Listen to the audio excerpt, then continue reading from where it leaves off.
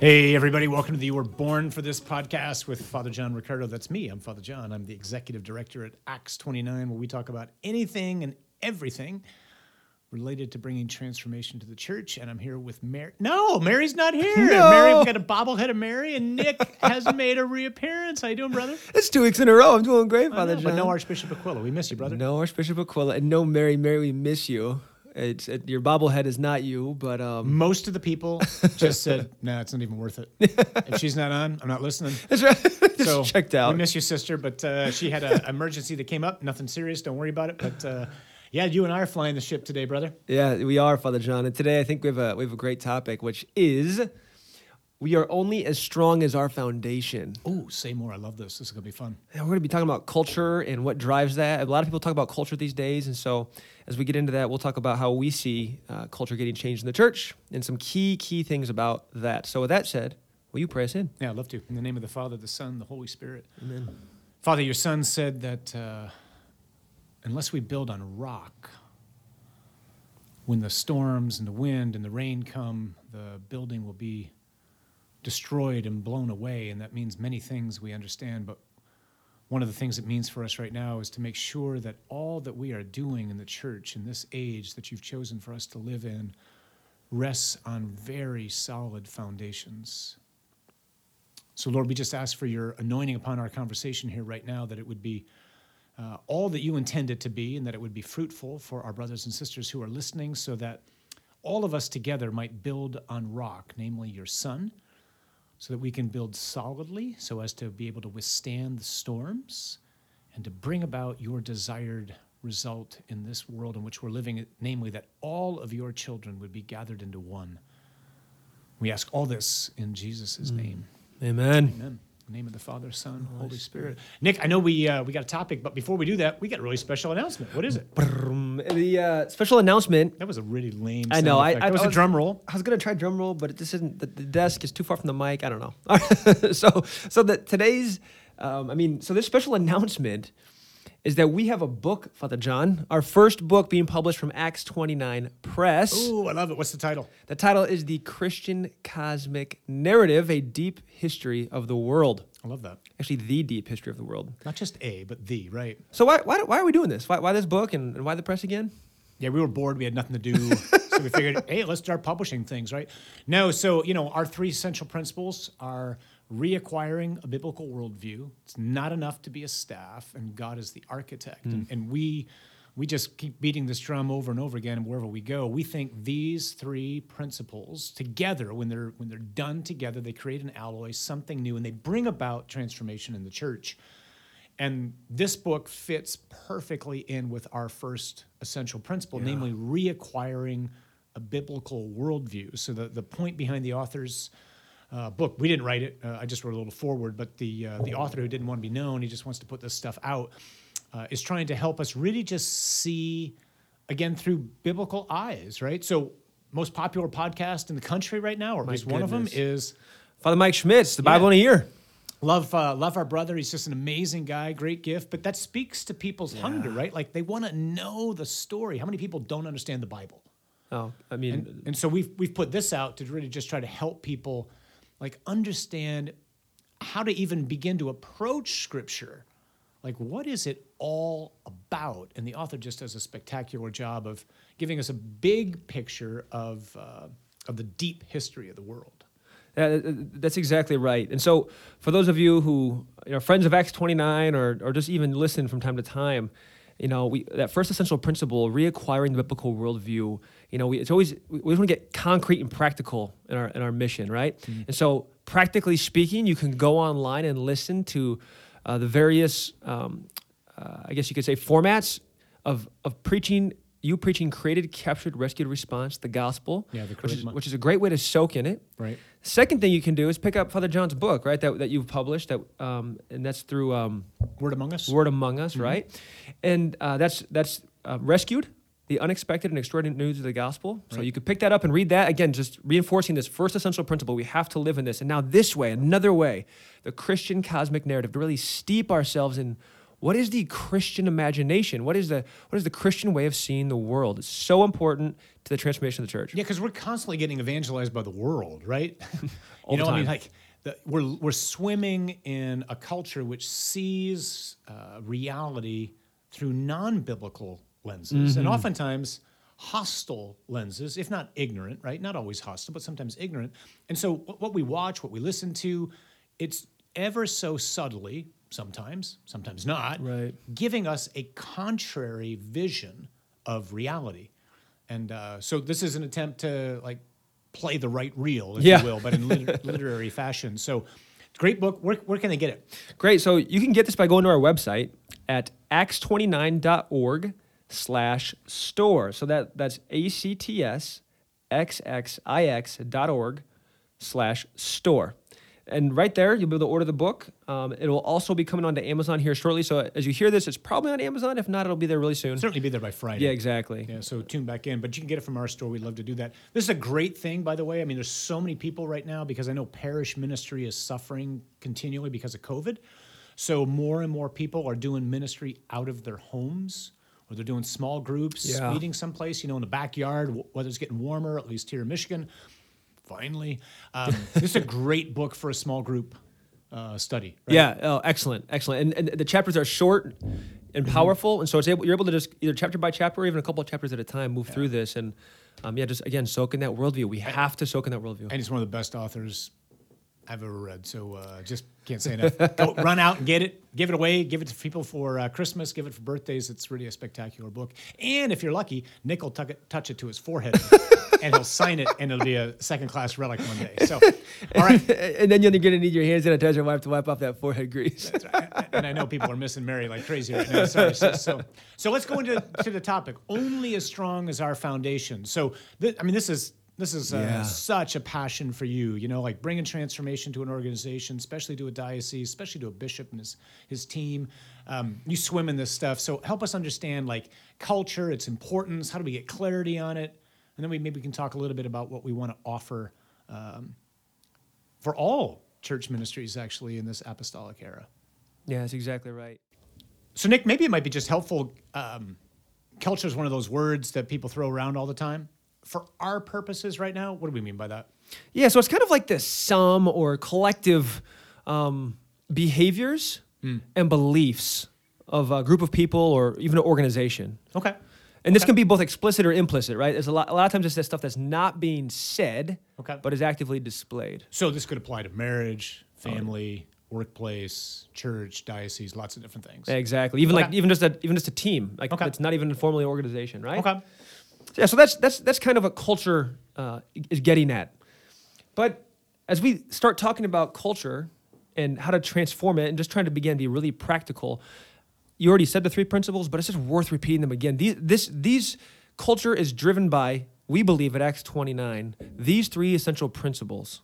Transforming the culture is driven by these three essential principles. So the first one is reacquiring the biblical worldview. Yep.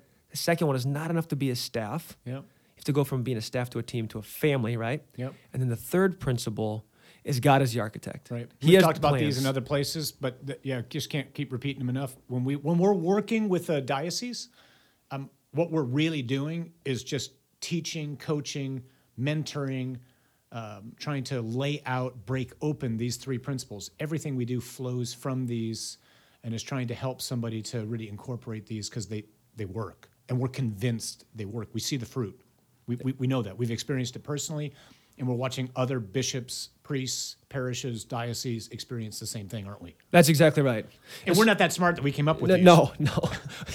Like we really do think God gave these to us to give away. That's why our ministry is free. And the beauty of them, they're all simple. They're not necessarily easy to do, but Yeah. they're simple. And things need to be simple for us, right? Yeah, especially for guys like me. Yeah, I hear you, bro. So talk about how do we get clarity on culture, or how do we create a culture?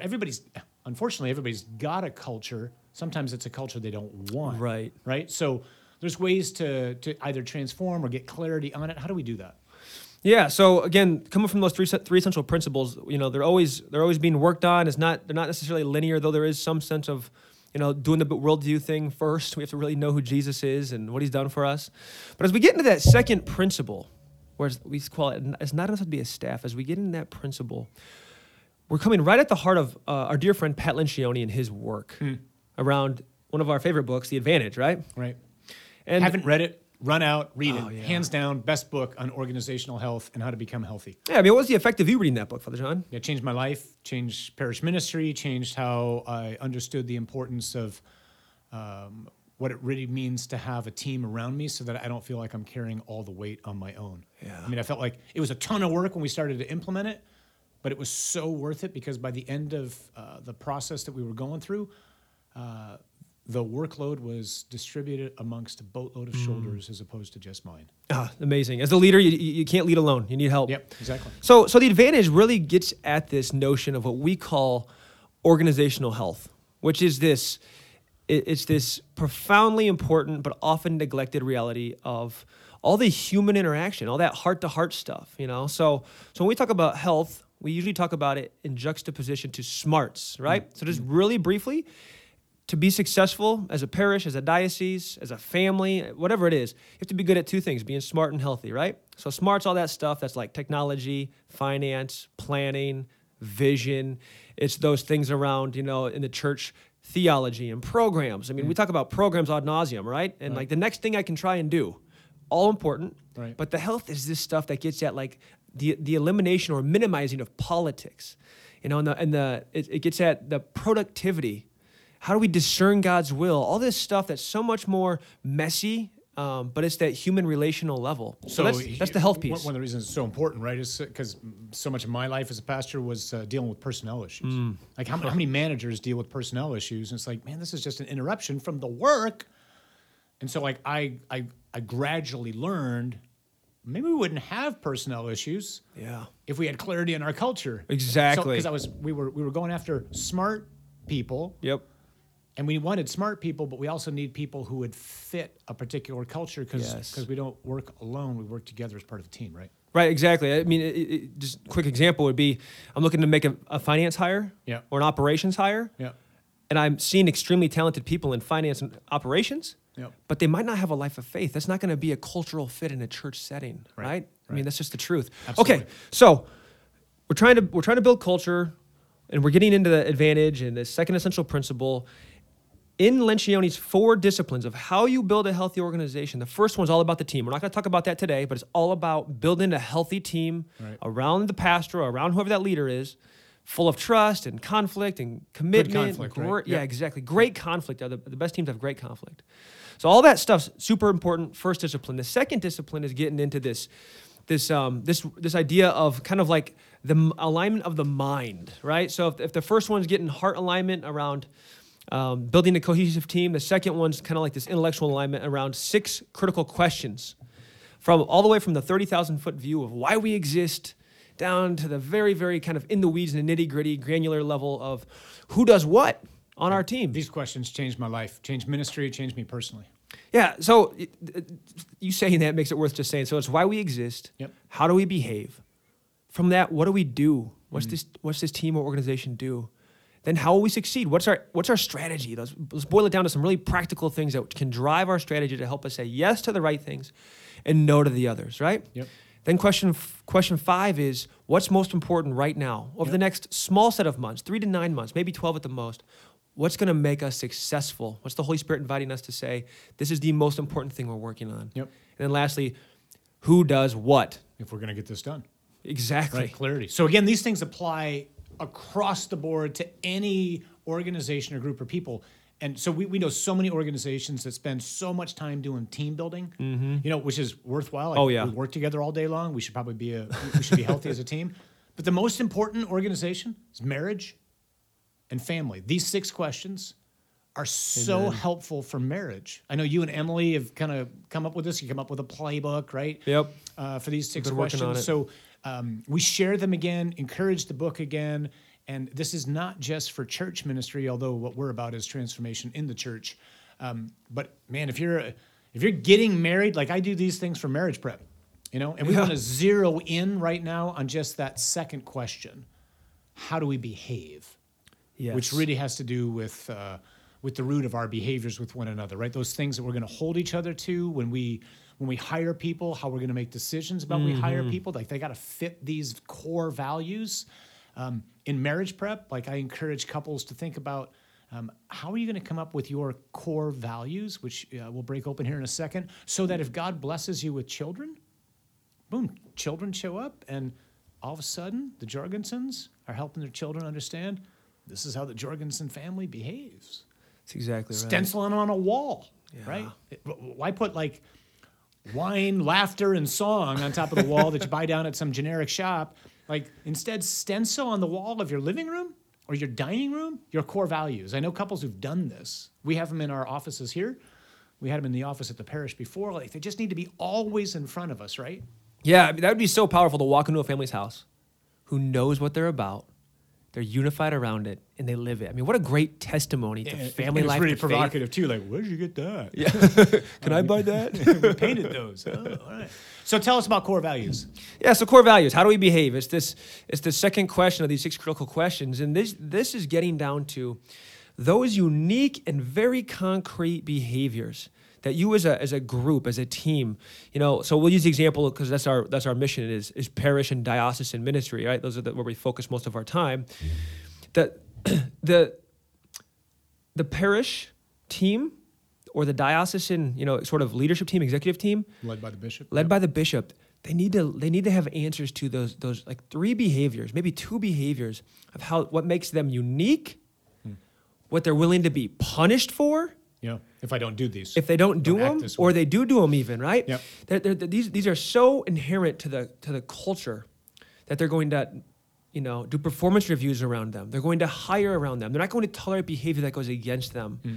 And this isn't to say like, oh, you guys aren't kind or whatever. No, it's to say this is who we are. This is who the Holy Spirit's inviting us to be. Right. And it's so important, and it's so important to the mission of the church that to go against these would be to hurt the mission we have. Yeah, and maybe just to be clear, so Yeah. these aren't something that like, when we started Acts 29, like I came up with what our core values are going to be. And then I said to you and to Mary and Steve and Chris and Kelly, like, hey guys, this is how you're going to behave, right? We came up with these, right? So this is how it functions with a group of people or a team, right? Like you in a diocesan setting, a parish setting, you prayerfully discern what are these things going to be, and then you all have input into them, right? Right, yeah. So Father John, you led us beautifully with this. We hired a friend of ours, right, to come in and walk us through a little bit of how to answer this question. So that we prayed through iterations of what this looked like. Maybe we had 7 or 10 of them at first, and we whittled it down, and we prayed, and we argued back and forth like crazy, and we laid it on, okay, these 3 things from prayer and from our time arguing and wrestling with it, these are the 3 values at Acts 29, which are going to drive everything we do. So if anybody's coming on board, these 3 values are going to be inherent in them. Yeah, they got to be there, or we wouldn't bring them on board, right? And so what we do is you try to get away from the cliche kind of language, right? You want something that it's intentionally like, I'm not quite sure what you mean by that. So we name the values. So we have 3 core values. Yes. We name them, we define them, and then we operationalize them. Like, what do these things look like, right? Exactly. And what we want to, the reason why we're talking about this right now, not only because of the importance of culture, but you were talking about Lencioni. So Lencioni, their organization, the Table Group, at a certain point when they were coming up with their core values, what were their 3? Humble, hungry, and smart. But when we say smart, we're not talking about book smart. We're talking about emotional IQ, people smarts. Right. So they came to realize that, you know what?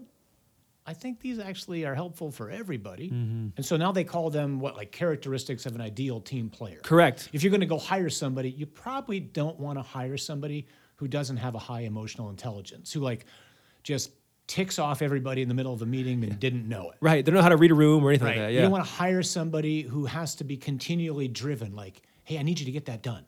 Right. And you don't want to hire somebody who doesn't know both what their strengths and their weaknesses are, right? Exactly. So the humility there. So they put these forth. They realized these are ours, but then maybe they're bigger than just us. And they shared them with everybody and said, we think you guys should all adopt these as like the characteristics of the ideal team player. Exactly. So maybe kind of like in an analogous way, we're not sure about this, but we would suggest that what our core values are might be something like what?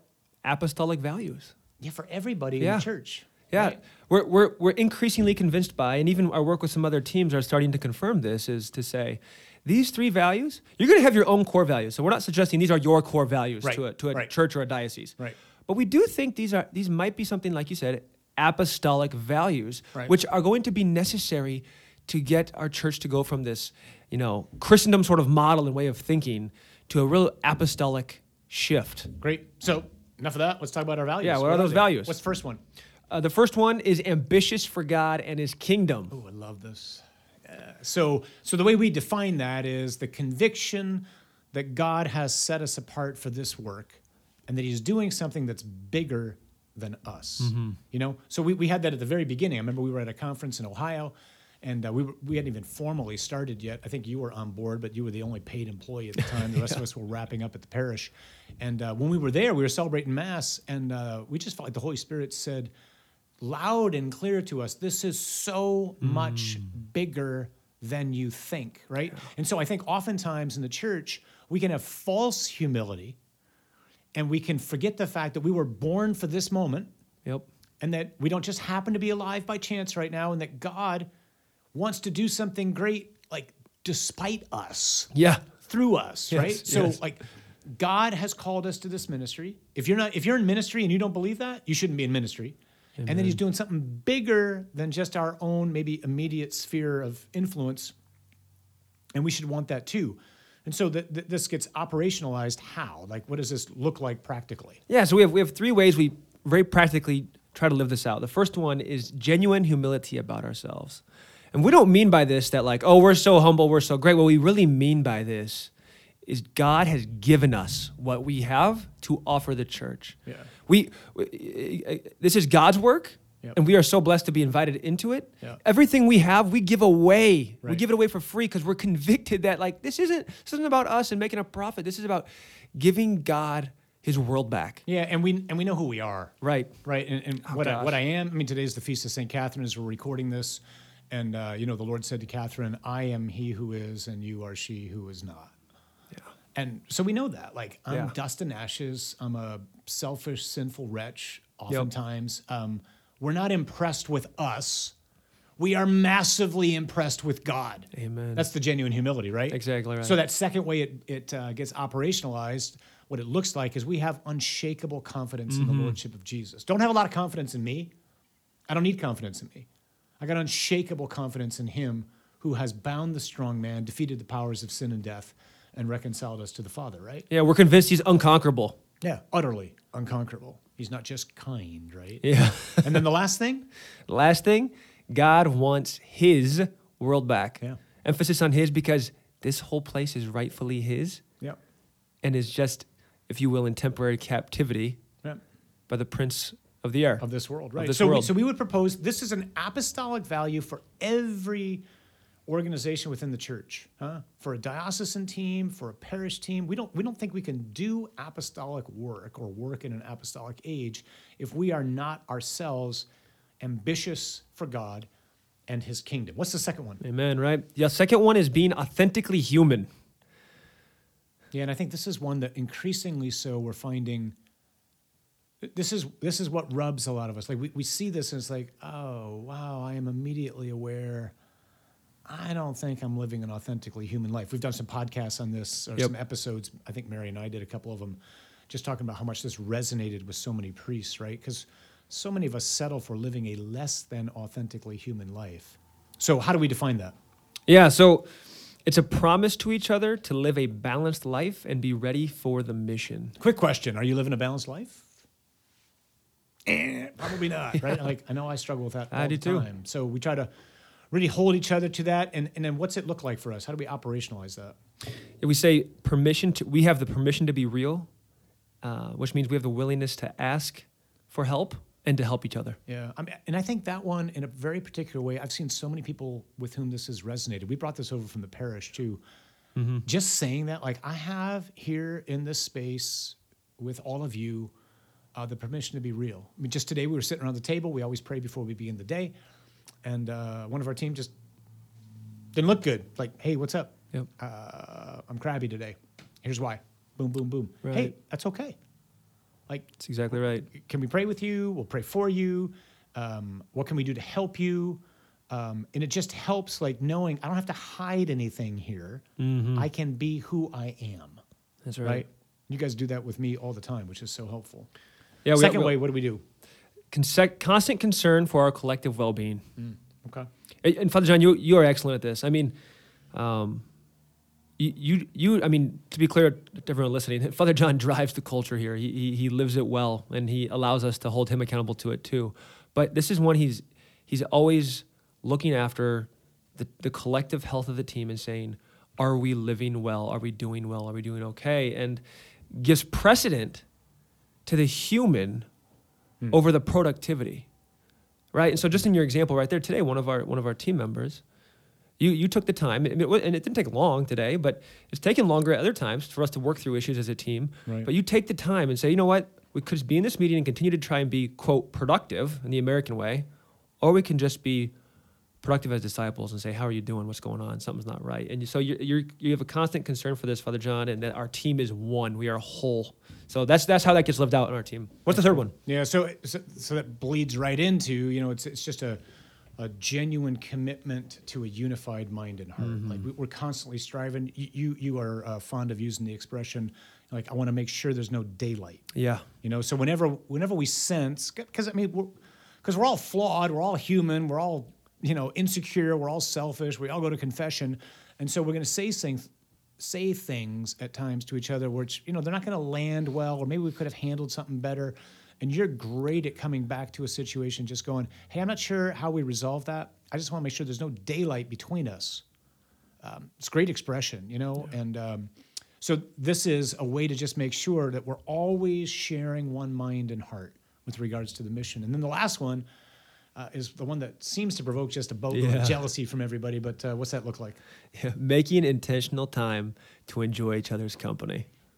Yeah, so we love to hang out together, which is not the norm in quote-unquote work, and it's certainly not the norm in the church. No, sadly. So over and over again, we've just heard places where we've gone to serve where people have made the observation that goes something along the lines of, we watched you guys just eat together. We happened to be at a restaurant one time where some of the people we were serving were eating as well. We didn't know they were there, and they came up to us at the end of the night and just said, we've been watching you all night long and can't fathom doing what you do. You work together. And when we work together, we run home to get away from each other, and you guys go out together and recharge together. Yeah. And the beauty is, like, everybody can have that. They can. That's the apostolic life. That Yep. had to have been Jesus and the apostles. They're getting on each other's nerves at times, too. Oh, yeah. The Chosen shows that. Yep. But they're recharging together, even as they're doing ministry together, right? Yeah, this authentically human value is all of them we believe are necessary, but this one I think is so provocative. To your point, Father John, we were just in we were with some priests not too long ago, and some of the priests commented on, like, I want that, Right. or we don't have that, or Right. that is making what you're doing powerful. Yeah, we were in the parking lot packing up the car, and two priests were saying just, thanks for coming, whatever. And one guy just said, you're going to have to teach us how to do what you do, because we don't have that. And we want that. And we want to share it. Because the answer isn't, sorry, we just lucked out. That's not the answer. Like, we can have this if we build a solid foundation. Yes. And we work on the clarity to these kinds of questions. That's Yeah. the whole point in this, right? We're all wanting to be known and to be loved, so Yep. authentically human. Okay, and then the last one is this: God is the architect, which we use a lot. And I feel like we have to keep stressing this. We're not masons, So, yeah, don't worry about that. But we define it as the willingness to go wherever He leads and to leave the familiar behind. And this is the time that we're living in right now. Like, none of us were trained for this era, and we have gotten accustomed to thinking that we can control everything. Yeah. But the reality is, no, we got to really be willing to just let the Lord take us into new frontiers and cross thresholds and leave the familiar, just like He did with Abraham, just like He did with Moses, just like He's done with, like every great saint down through the ages. And so we really want to let Him do that. And so it operationalizes how? the absolute primacy of prayer for all that we do. Which means it's more than an agenda item. That's right. Right? It is I mean, the we're agenda. constantly praying. Lord, we, it's that line from Hacksaw Ridge. What is it you want of me? I don't understand. I can't hear you. We're constantly asking the Lord, help us to know what you want here. And I know for me, I mean, full disclosure, I was praying this morning. I felt like the Lord just said to me, the challenge for us now, we're kind of 2 years into this. We quote unquote know what we're doing sometimes. And I felt like he just said, you need to keep asking me. Yeah. Don't think this is that the creativity and the innovation and the inspiration that I've given you, that's over. You got to keep coming to me. Don't let this thing become stratified Or rote. Yeah, exactly. Don't do that. Don't think you've got it figured out. And so there's constant temptation to go, okay, great, I got this, Lord. Don't need you anymore. Sounds really stupid when you say it out loud, but we can think that way. I got this, Lord. No, I got nothing, right? Without me, you can do not very much. Yeah. No, nothing, right? And so the absolute primacy of prayer for all that we do. So we share these just because we think that the Lord gave these to us, much like we'd say, we think the Lord gave humble, hungry, and smart to the table group to give away. We think the Lord gave these to us to give away too. Yeah. And we want you to copy and steal them. Yeah, absolutely. Right? Yeah, that's exactly right. So just getting uber practical with this, right? So second question, how do we behave, right? We're trying to figure this out as a church, in a different, wherever we're leading or whatever team we're a part of. How is this group going to behave? And if you're convinced like we are that this is a new age in the church, we'd recommend two things. One, honestly, the humble, hungry, smart paradigm. If you're so many people right now are hiring in the church. Read the ideal team player, or they're going to be soon. It's turnover's high, which is one of the problems because we're not healthy, right? So we want to read the ideal team player and understand those values: humble, hungry, and smart. Right. And those are something what we would call like permission to play. This is like the baseline minimum. Yep. To be able to work here. And in the work of transforming your team and the culture of your parish or your diocese, we'd recommend take these three values we laid out, these apostolic values, and run with them for a season. Make them your own, live them. Really rely on God being the architect and driving everything you're doing. Be authentically human with each other. Really live a balanced life and learn to love one another and enjoy each other's company. Really get to know each other. And then just live out being ambitious for God and his kingdom. He has set you apart for this work and is doing something bigger than you, than us. So to live those out, those three values from Lencioni, the three values of being apostolic, is going to be a great platform to really intentionally start to bring transformation to your culture. Yep. To be clear, those three essential principles are all operating, but this uniquely is going to drive some practical human behavior. We're getting detailed on one of them right now, and so we share it because we are convinced of Jesus's words, the truthfulness of his words about building on rock, and one of the ways to understand that is to build a very strong foundation in these things, creating culture and getting clarity on culture. That's one of the ways that we get a strong foundation. So, like the beauty of being ambitious for God, most people just aren't dreaming big enough. Mm-hmm. God has huge dreams. I remember being at a conference with Deacon Steve. Somebody repeated, I forget who first said it. I'm going to take credit for it now because I say it often. If your plans don't make you nervous, God is probably offended. Like we just dream too small. So we want to dream big because God's serious about his plan. That's what we're seeing in this Easter season. He's so serious about the world and about each and every person that he's made in his image and his likeness that he didn't just make us, but he became one of us so as to rescue us from sin and death. And he's the one who's created you and me to be alive right now in the midst of all this craziness that we're living in. And he's not nervous. And because he's not nervous and because he's created you for now, don't be afraid. God is with you. And you were born for this.